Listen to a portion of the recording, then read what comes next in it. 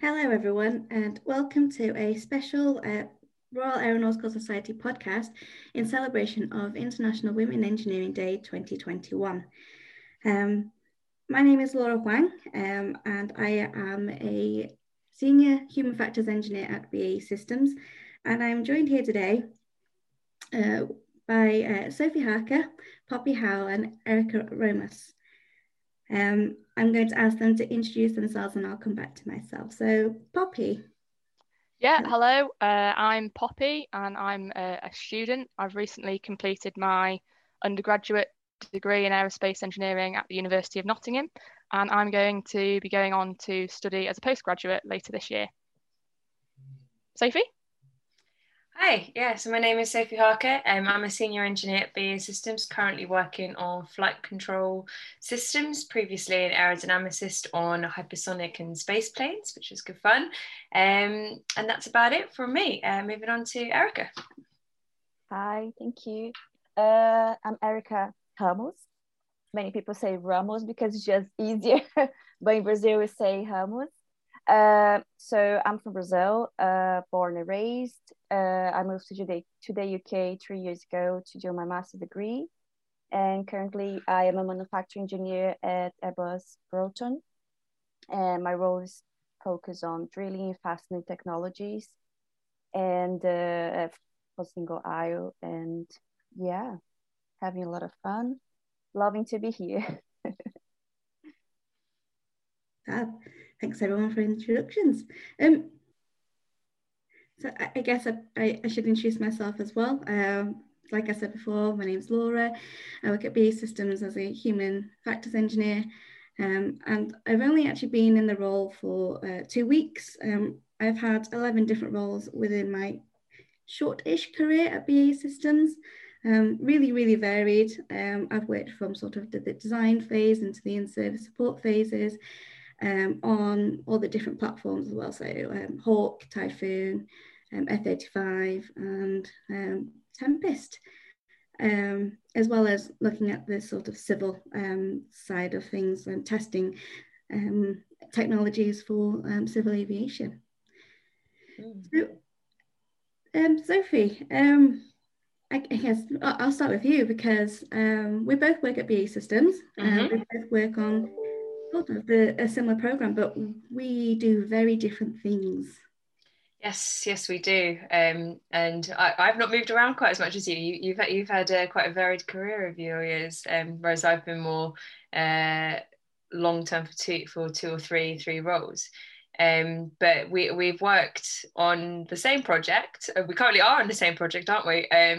But I've never actually properly worked together, because that shows how big and complex everything that we work on is that we don't actually, we haven't so far interacted in a professional manner, which is odd to say the least. But it's been good fun getting to sort of understand all the different parts of what we do. And like, as you say, doing 11 roles, there are so many different aspects to engineering and aerospace. It's not just, you're not just an aerodynamicist, or you're not just a systems engineer, or you're not just in human factors or testing, whatever it is. You can move between those. And like myself, I've gone from aerodynamics, and my current role is sort of a split between aerodynamics and systems engineering.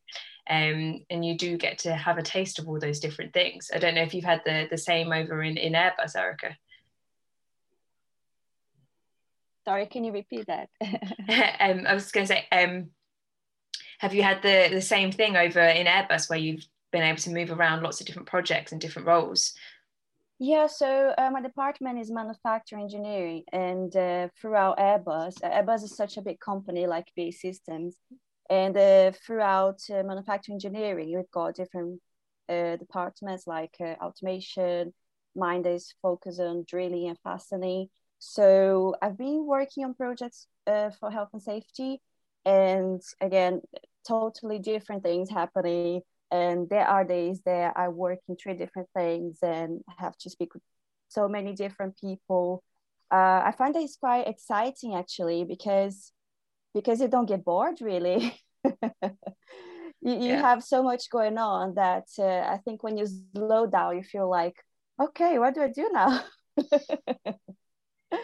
Yeah, but yeah, I do have contact with lots of different projects, and yeah, I do enjoy it quite a lot. And yeah, when I remember that when I was a student, my main focus was like I need to get a job after finishing my master's degree, and I done my thesis with Airbus as part of my master's degree in aerospace materials, and and it was great. I was like, I want to work here. And then yeah, and then I done my best to join the company, and it's been great. And one of the things that I also thought when I was in my master degree was getting to a PhD. And I know that Poppy is looking at it. What are you looking for, Poppy? I am, yeah. Well, I'm all confirmed. I finished last week in my for my MEng, and I'm going on going on next year to I'm doing a master's in research next year at the University of Cambridge, which will hopefully give me a good foundation for the following 3 years at Loughborough. So yeah, I'm really excited, but it's interesting because I think if you'd have told me 2 years ago that I'd be going on to do a PhD or even anything research based, I'd probably have thought that you were talking about a different person. So it's interesting how different experiences can lead you to different points. I think for me it was actually my year in industry, funnily enough, when I was at BAE Systems, but I was working on secondment at Reaction Engines. I only had a couple of weeks left to kind of fill the gap. I ended up doing my own little individual research project that I was a little bit worried about, something I wouldn't thought I'd be too great at, something I probably ordinarily wouldn't have really wanted to volunteer for, but really enjoyed it and got so much out of it. And that was kind of the turning point of, oh, this actually, research might be something for me. And then doing my master's project this year as well has led me to that decision.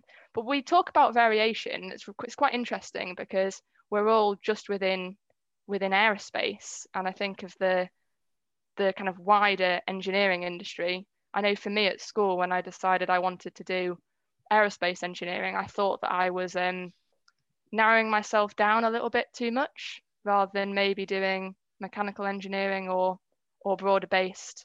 And so it's interesting, Laura, that you mentioned your 11 varied roles and how much variety you've got from that. And I kind of just think is that all within BAE Systems itself?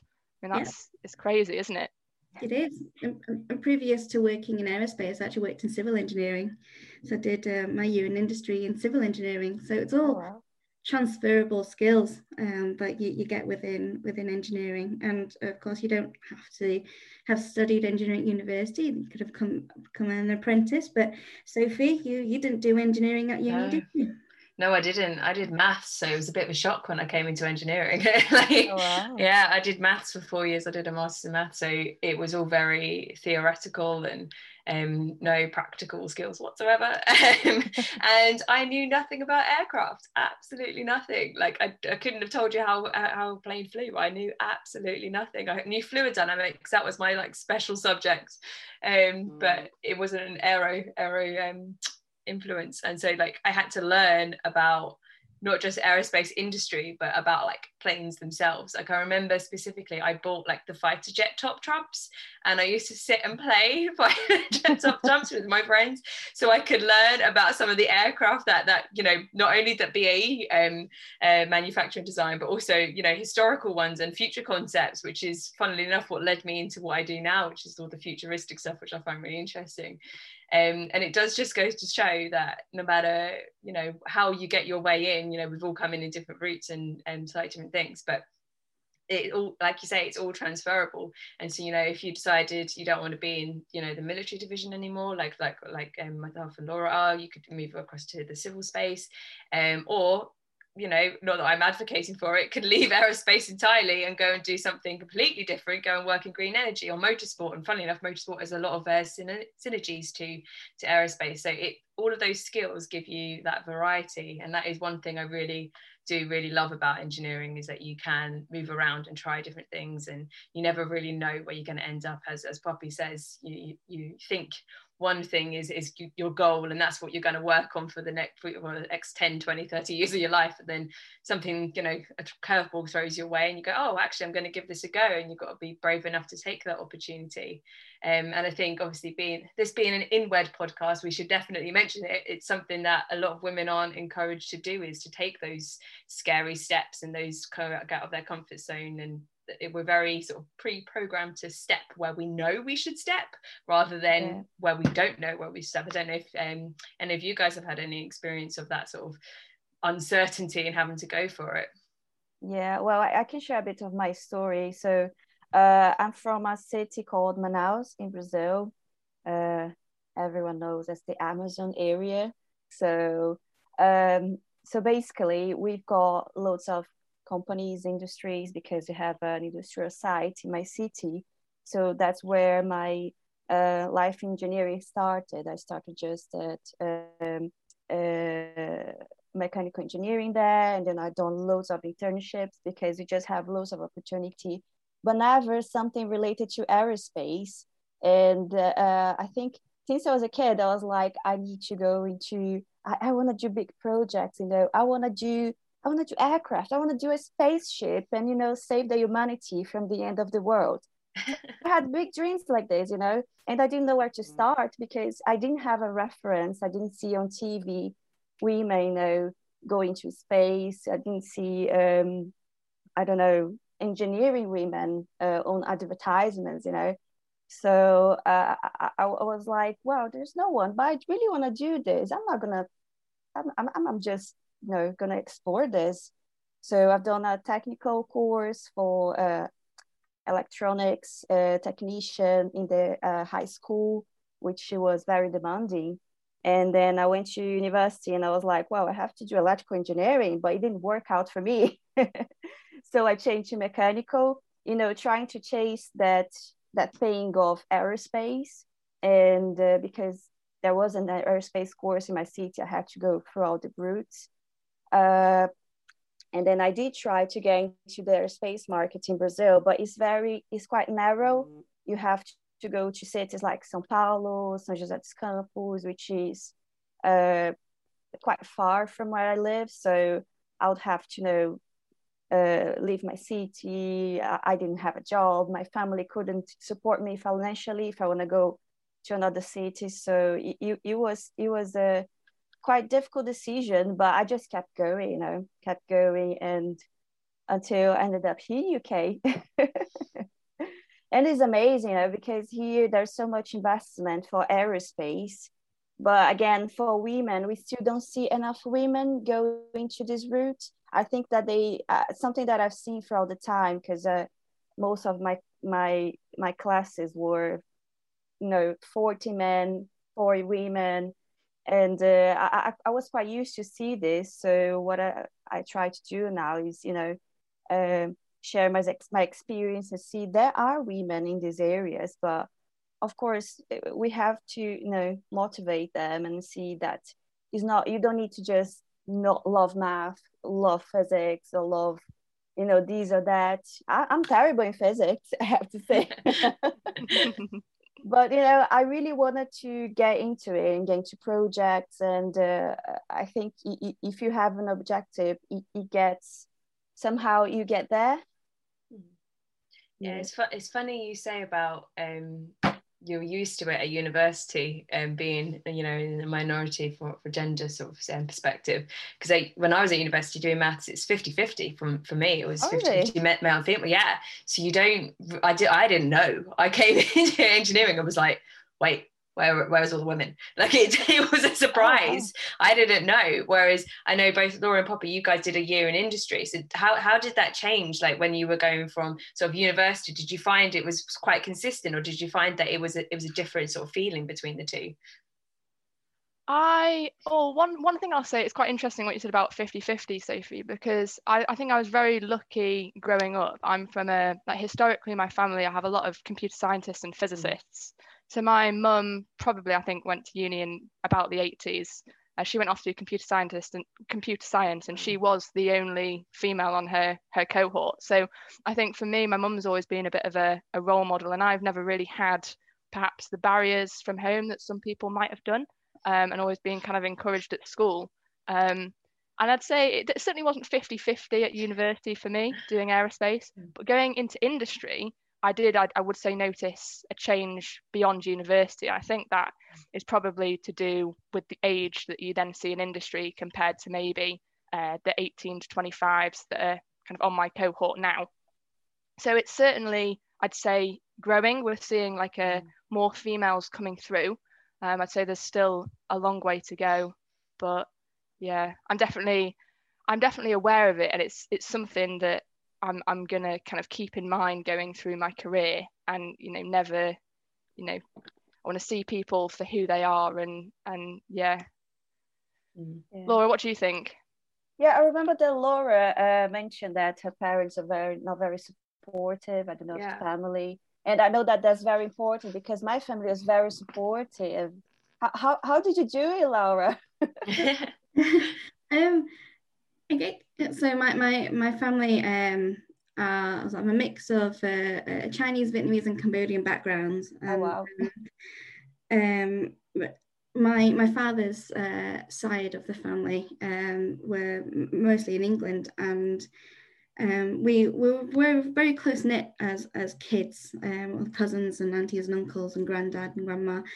We'd spend a lot of time together, but it was a very patriarchal type of culture, and we were never really sort of, as the girls, the boys were treated differently, but as the girls, we were sort of never really encouraged to like do great at school or do anything like that. It was very much yeah, sure, go out and get a job, but the most important focus was, go get married, have children. But at school, I was like a real nerd. I loved studying. Aren't we all? I couldn't see that at all, Laura. I would never have known. My maths teacher used to call me super geek, so there you go. Sorry, that's my dog in the background. So. You want to be in the podcast? Oh, you be. There's someone at the door. So, what was I saying? Yeah, so we're a nerdy. Because we were really encouraged to do that.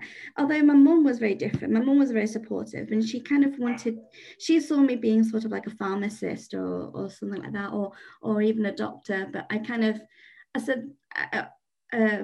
From quite early on that I don't think a doctor would be for me because I faint at like blood, and I don't think I could deal with like my patients dying and that sort of thing. So I kind of ruled out doctor, and my mum said, well, let's focus on you being a pharmacist. So that was kind of what was in my head. And it wasn't until I got into sixth form and we had a new physics teacher, and he went, have you ever thought about engineering? I was like, what on earth is that? I went to an all-girls school as well, so culture shock from going from an all-girls school into university, where there were not so many girls.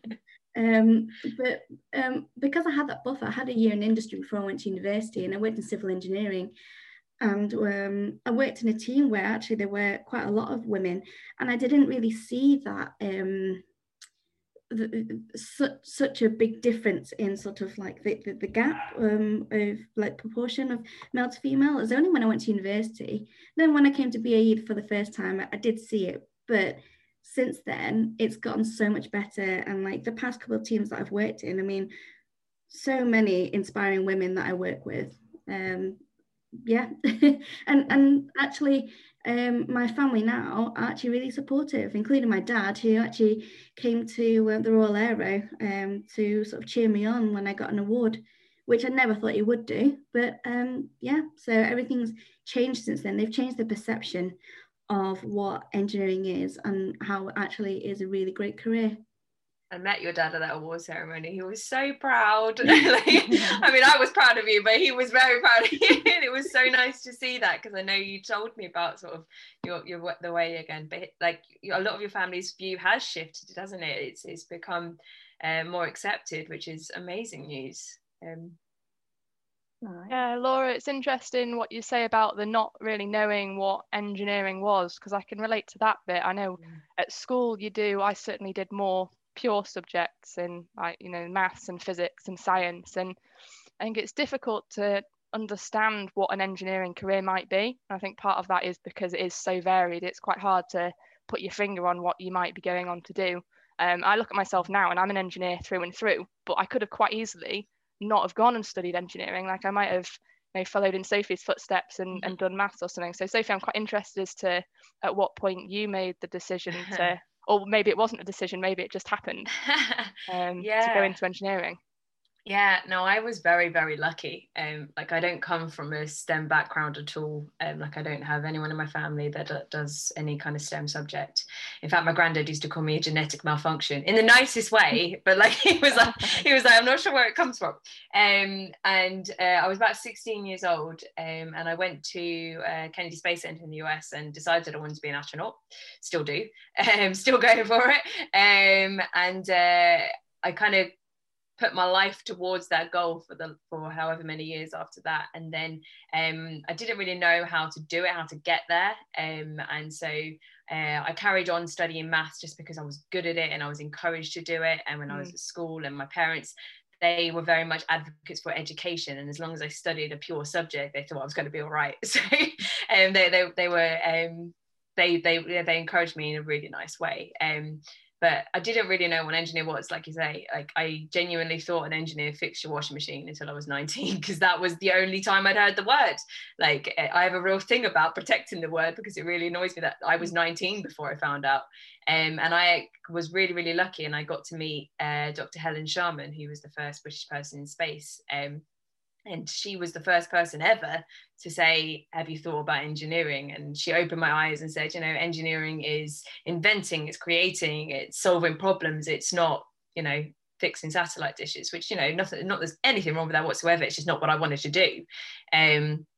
And she was the first person to open my eyes and go, okay, actually, by doing this, I can leave a wider legacy beyond just my job. Do you see what I mean? You're actually contributing to something long term, and you get to use all your maths and science skills, and you get to have fun and work with some really cool people. Because I think that's something we don't often talk about as well with engineering. So we work with some really cool people. You know, my fellow podcasters here, and beyond that, like there are some really amazing people, and I've got, like, right now I've got a fantastic team that I adore, and like it's, you get to learn so much from these people, not just about the technical side, but just about, you know, day-to-day understanding of things and the way that they approach problems and things like that. And like I say, like if I hadn't had that one moment with Helen Sharman, I don't think I would be an engineer, which is mad, considering it's so ingrained in my entire my life now. Being an engineer is like an identity to me.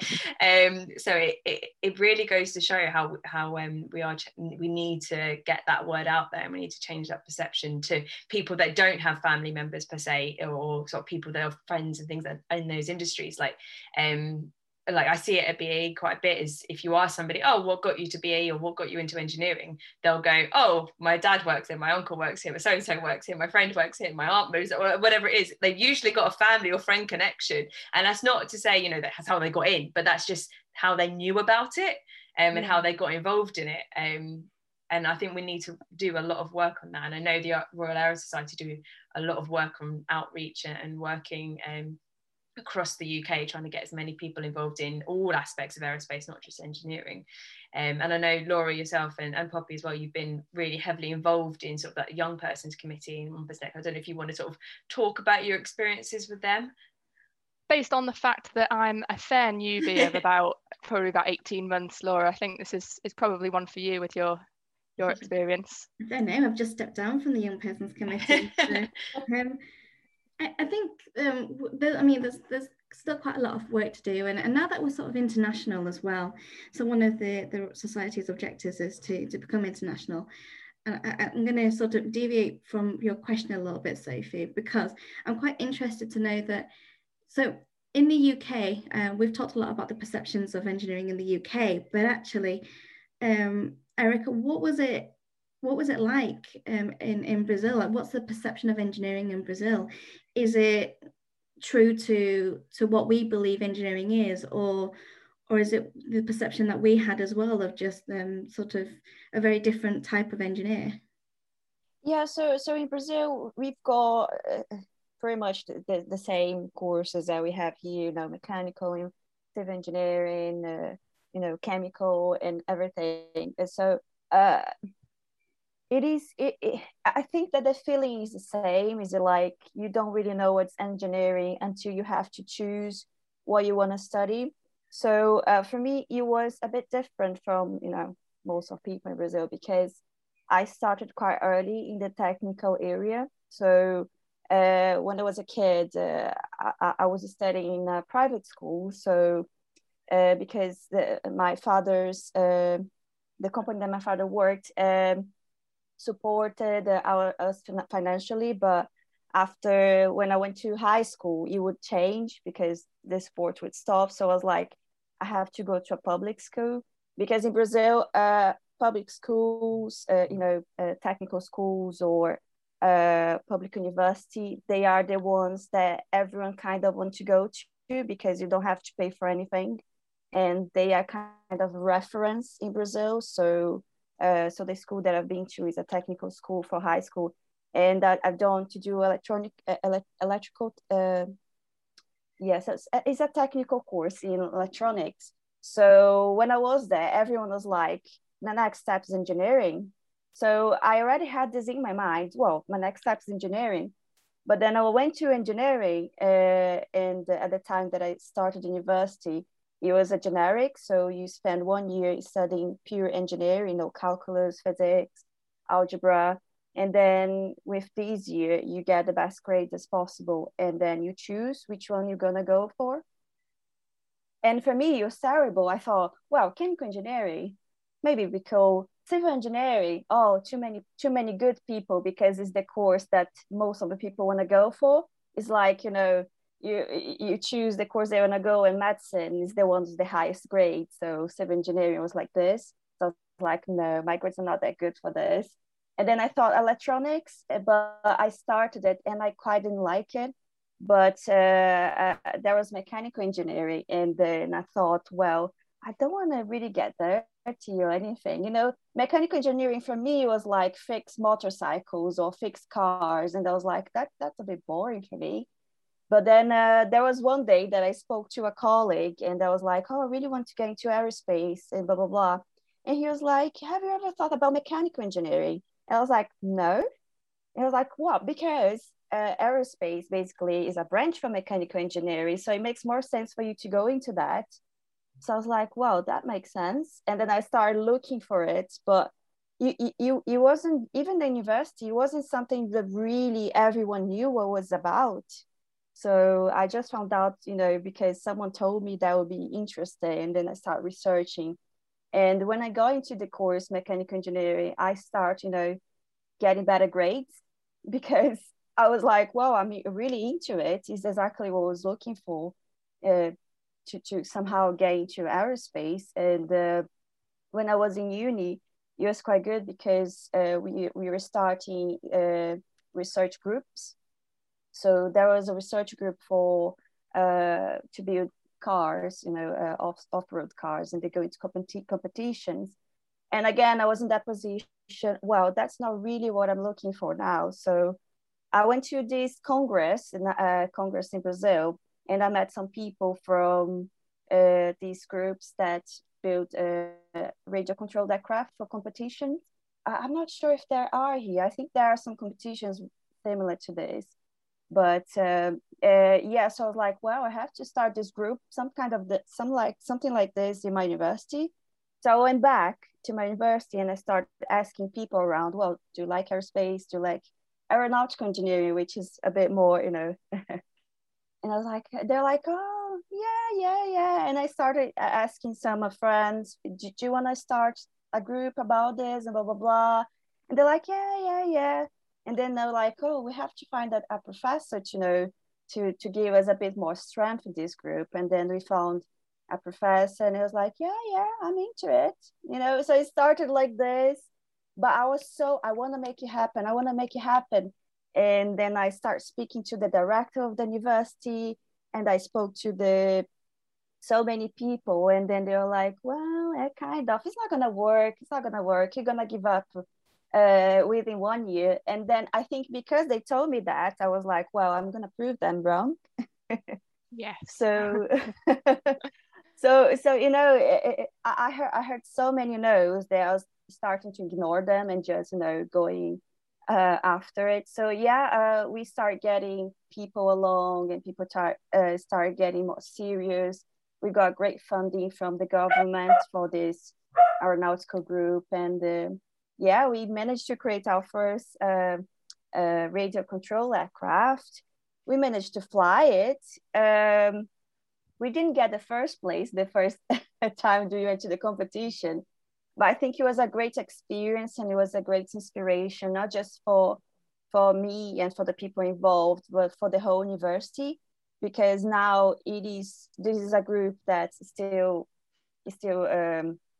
active at the university, and lots of people, you know, want to do this as go into the selective process and to engage this group, and I think that was a way that I found just to get involved in the area, but also to show people around that they can get into this area even though we don't have this course in the city. And I was especially looking for women that would like to go for it, because I saw so many men. I was like, well, let's give it some opportunities to the women as well. And it was really good because it was 50-50 by the time. It was really close to 50-50. And it made me quite happy. Yeah. It's interesting what you say about grades earlier, Erica, because actually I think in the UK at least, engineering is something I see as really quite an accessible career now. I mean, you can go off to university and study engineering, and lots of UK universities do engineering courses because there's a need for so many engineers. But apprenticeships as well, I think historically apprenticeships were absolutely massive, and there might have been a little bit of a dip, and they seem to be really coming back now. But I'd say engineering itself being, you know, women being maybe a minority, I think possibly even more so in the apprenticeship world. And I'm hoping that is an area that, you know, in the next decade or so will start to, you know, have more women coming into, because some really great apprenticeships out there. I don't regret my university experience at all, but I think I'd have really loved to have done an engineering apprenticeship. I know that Airbus has a really good apprenticeship scheme, and it is so, you know, so big that I think everyone in my department except me came from an apprenticeship scheme. So for example, my manager is there for more than 30 years, and he started as an apprentice. So it is really good indeed, and they also fund your university, so it's your course. So I know that here you have to kind of plan to pay for your graduation. So in Brazil it's a bit different, because if you do a generic test when you finish your high school, you can get straight to university. You don't have to have good grades during high school. You can just literally do one test, and that decides your future. Wow. Pressure in that test. Oh yeah, it's very stressful for us, the final year of high school. But it is quite different. And once we get into the public university, you don't have to pay for anything, because, you know, it's public university, and they are considered the best ones in Brazil. And so apprenticeship schemes are not very, I think, as popular as here. I think because I'm so immersed in this world of aerospace with Airbus, that I see so many apprentices that for me it's just that it's so big, the apprenticeship schemes here, and that is great because it just gives a lot of opportunities. And I do see women apprentices. We had two recent in the department, and you know, it keeps changes, one woman and then a boy, and it keeps changing. So it's quite it's quite mixed. I'd say we're definitely getting more. It's definitely increasing. Even in the 7 years I've been working, it's definitely increased the sort of the percentage of women to men.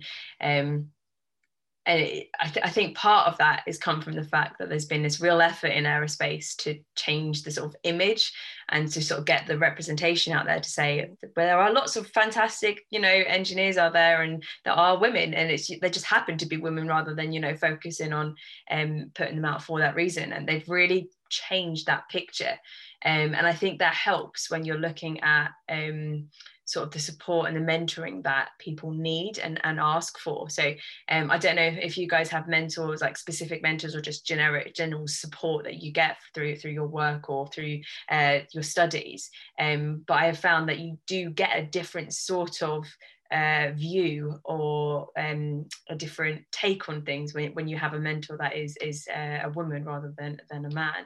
I don't know if you guys have had any experience of that.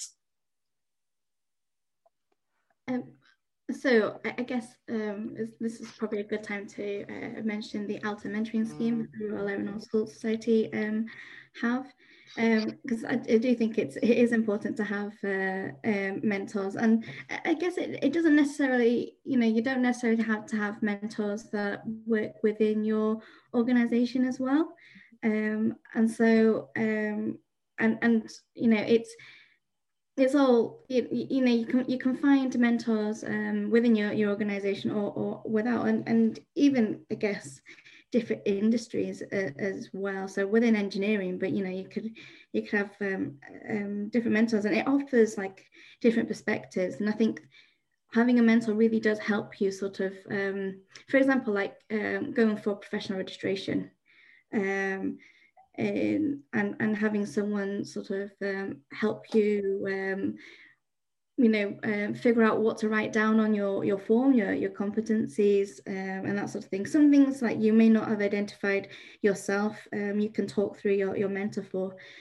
So yeah, I do think that having a mentor, having someone sort of like, or you don't even have to have one mentor, you can have multiple. I had multiple. Yeah. Give you I think each person gives a different insight. Indeed, I remember that my first mentor here was Alessandra Badino. She works at Airbus, and I met Alta. I heard about Alta before I joined Airbus, so I was trying to find ways, to get opportunity within the company. And there was this meeting that was organized by Ross. It was Drinks in London. And I remember that I met some people from Alta, some ladies from Alta. And it was really good because by chance, I just got an offer to work at Airbus. And I had so many questions in my mind. I was like, oh my God, I don't know now, what do I do? And then I met Alessandra. She already worked at Airbus, and she's Italian, so she also is, it is not British in a similar situation as me. So it was really good. We got in contact, and we had regular meetings, and we used the tools that Alta has available on the website. And it was really good. I think it was a great way to start in this mentoring world, and I think I will apply to be a mentor soon. I was just a bit trying to know how it works, but it is great. It is a great great to get involved with Alta and any other mentoring scheme, because it helps you go through the questions that you've got in your mind. Yeah. Have you got any mentor, Poppy? Did you ever have any mentor? I've never really been on a specific mentor scheme or been a mentor myself, no, but it's I think for me, like I said earlier, I've been quite lucky to have a good support network around me growing up and going through school and university. I think I found quite natural mentors. I mean, I think Laura in some respects was a mentor for me when I joined the YPC of the Royal Aero.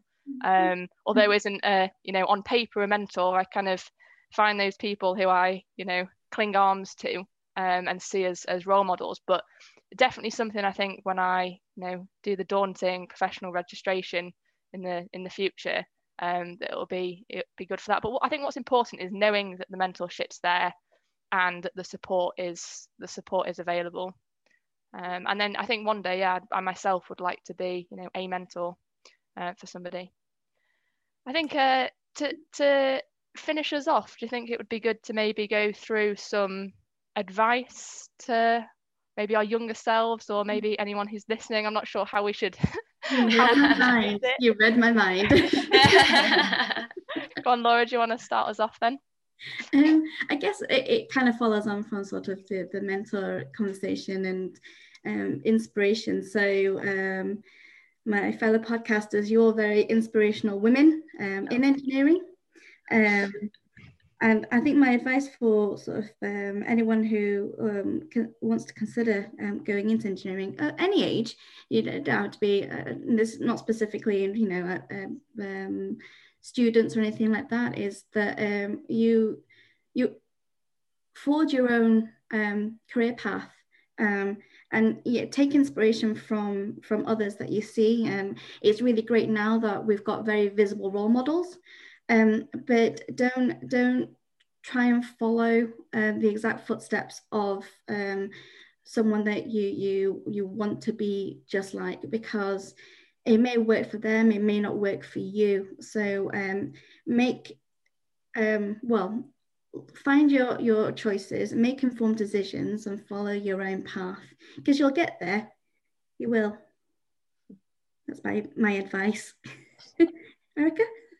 Yeah, it makes a lot of sense, you said, because I always try to find role models for me to follow the path, to know where to go. But I figure out that it is not like this. There isn't a cake recipe that you're gonna follow and it's gonna work exactly the same way for you.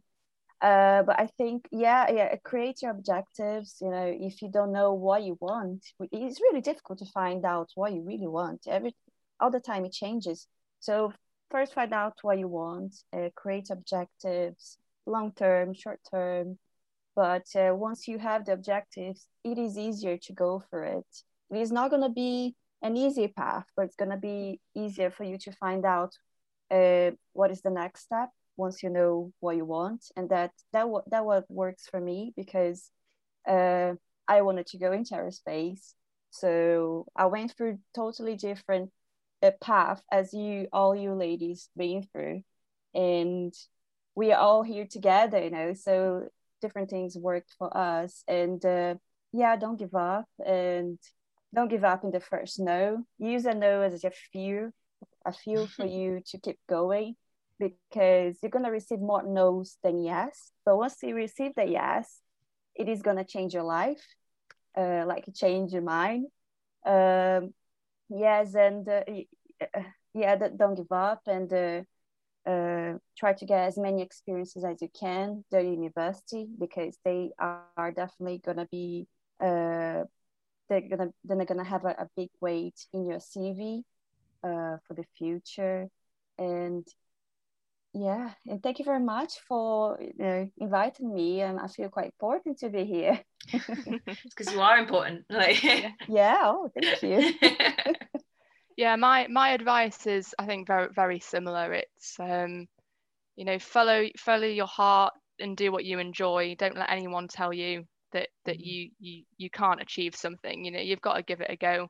And then I think just keep an open mind as well. I've certainly probably learned that more recently with going on to do postgraduate, which is something I never thought I'd do. But keep an open mind and see where it takes you. Sophie. I think I'll finish on a sort of a more softer piece of advice, in that don't be too hard on yourself. I think we're all quite critical of ourselves, particularly when it comes to getting things right and perfect, and it can be like that with your career, and thinking, I need to be at this stage, by this point, I need to have achieved this, I need to do that, I want to be able to do this, and I need to get to this level, I need to conquer this, whatever it is. And you can drive yourself insane comparing yourself and trying to get to that point. And you know, if you don't hit that hurdle, it's not the end. It's not like, you know, particularly when you think of like, if we go right back to doing your GCSEs, A levels, or the equivalent across the world in their sort of grades, if you don't hit them, it's not the end. It's not the end of the world. Don't be so hard on yourself and rule yourself out before you've even tried something else, or tried another route, as it were. And it's the same as you go throughout your entire career. You don't have to be managing director by 25. Like, no, that's okay. You don't have to have founded a tech company by 25. Like, that's okay. You just don't be too hard. I'm gone. Exactly. Me too, mate. It's all good. It's all good. Like, you go at your own pace and you do what you do. Don't be too hard on yourself if you don't reach those goals as quickly or ever. It's not the end of the world. There's always something more.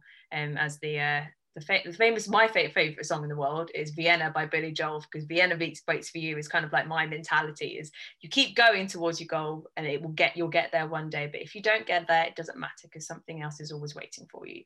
So yes, that's my softer bit of advice to end on there.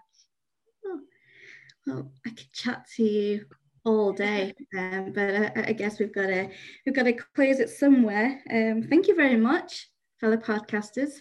You're awesome women, and happy INWED. You guys too. Thank you for having us. Thank you very much.